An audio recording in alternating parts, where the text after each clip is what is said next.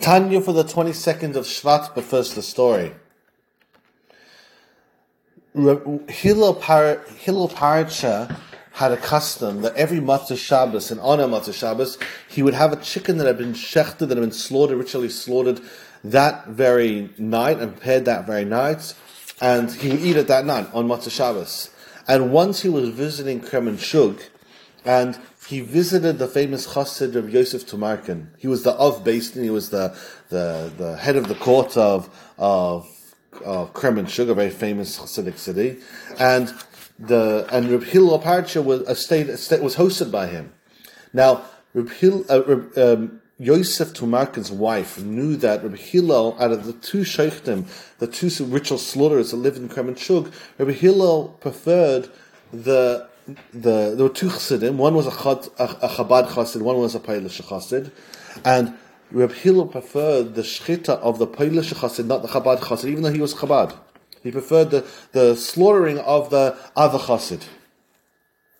So she brought the chicken to the other chassid, and the other chassid had already left. It was so late on Matzah Shabbos, he'd already woken up and left to go to do shchita.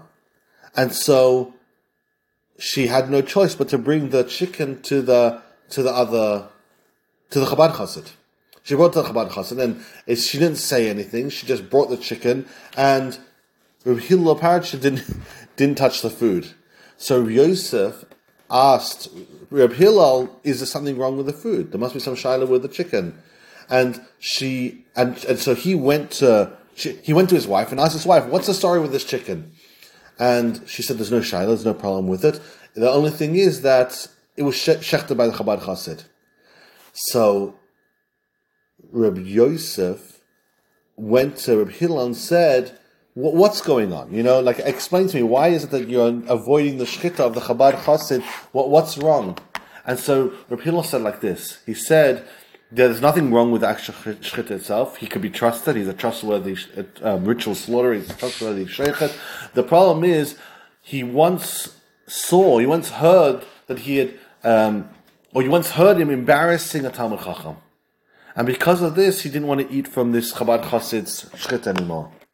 So Rabbi Yosef said, if that's the correct, how could he fix it up if this person that he's offended has already passed away? It sounds like Rabbi Yosef knew who this shochet had embarrassed, and he said he passed away. So he said, bring 10 other men with him, go to the burial place, tell the shochet to go to the burial place of this Talmud Chacham, and ask for forgiveness. And once he does that, I'll eat from his shechita. The Tanya so far is talking about the greatness of a Torah scholar, someone who learns Torah, and the connection a person has when a person learns Torah, essentially the greatness of a Talmud Chacham, and the unity that a person learns Torah has with Hashem while he does it, even different than when a person does a mitzvah. When this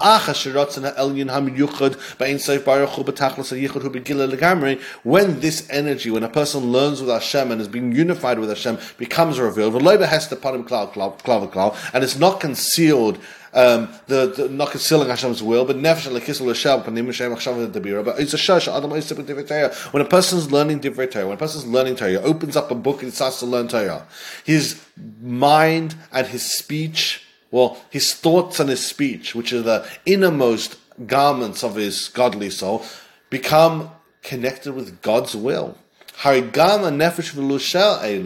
Even the soul and the garments, they become united with Hashem in that moment. The same way, like we mentioned earlier on, how when we're dealing with our own speech, our speech is somehow it's very understandable how when we speak and those words are projected outwards and no longer connected with us. The unity doesn't really exist with our speech once it's outside. But when the speech is still inside of us, or Hashem, once it's outside, once it's been spoken, in that case, in Hashem, it doesn't go outside of Hashem. Everything is Hashem, and Hashem is everything. So just as the speech and thought of Hashem is fully unified with Hashem, that's the same thing, the same type of unity that happens when we learn Torah. We're connecting with Hashem, but entirely with Hashem. as speech is with Hashem, inside of Hashem still. And now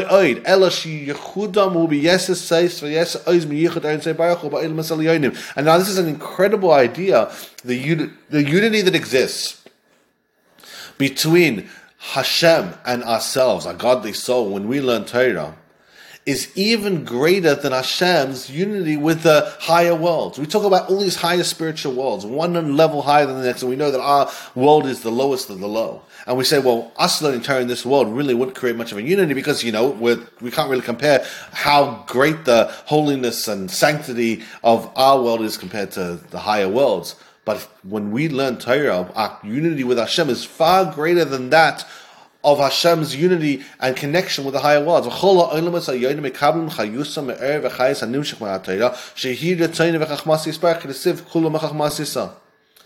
all the worlds receive their light and energy from the Torah, which is Hashem's world. Like it says, Hashem created them all with wisdom. Hashem's wisdom is the source of all the worlds. And the unity that we have with Hashem's wisdom is far greater on this world than it is even on the higher world, which is such an incredible idea. Because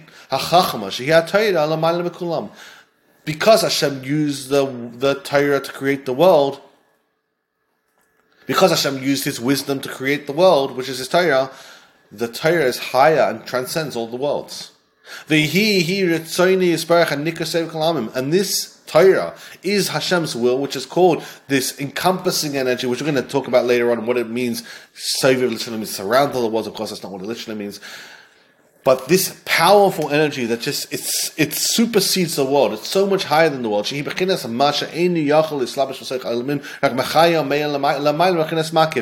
this type of energy. Soviv energy is this type of energy that animates and illuminates from a distance. It encompasses, it not really able to inject itself. It kind of surrounds the world. Not really a good translation, we're just going to use it anyway. It surrounds the world and it gives from a distance powerful energy that would blow the world to bits if it was really able to have a real interaction. And that's the energy that a person taps into when he's studying Torah. Now, the obvious question is, we're learning Torah right now, and yet we struggle to feel this energy. Even though the person's not able to feel this energy, the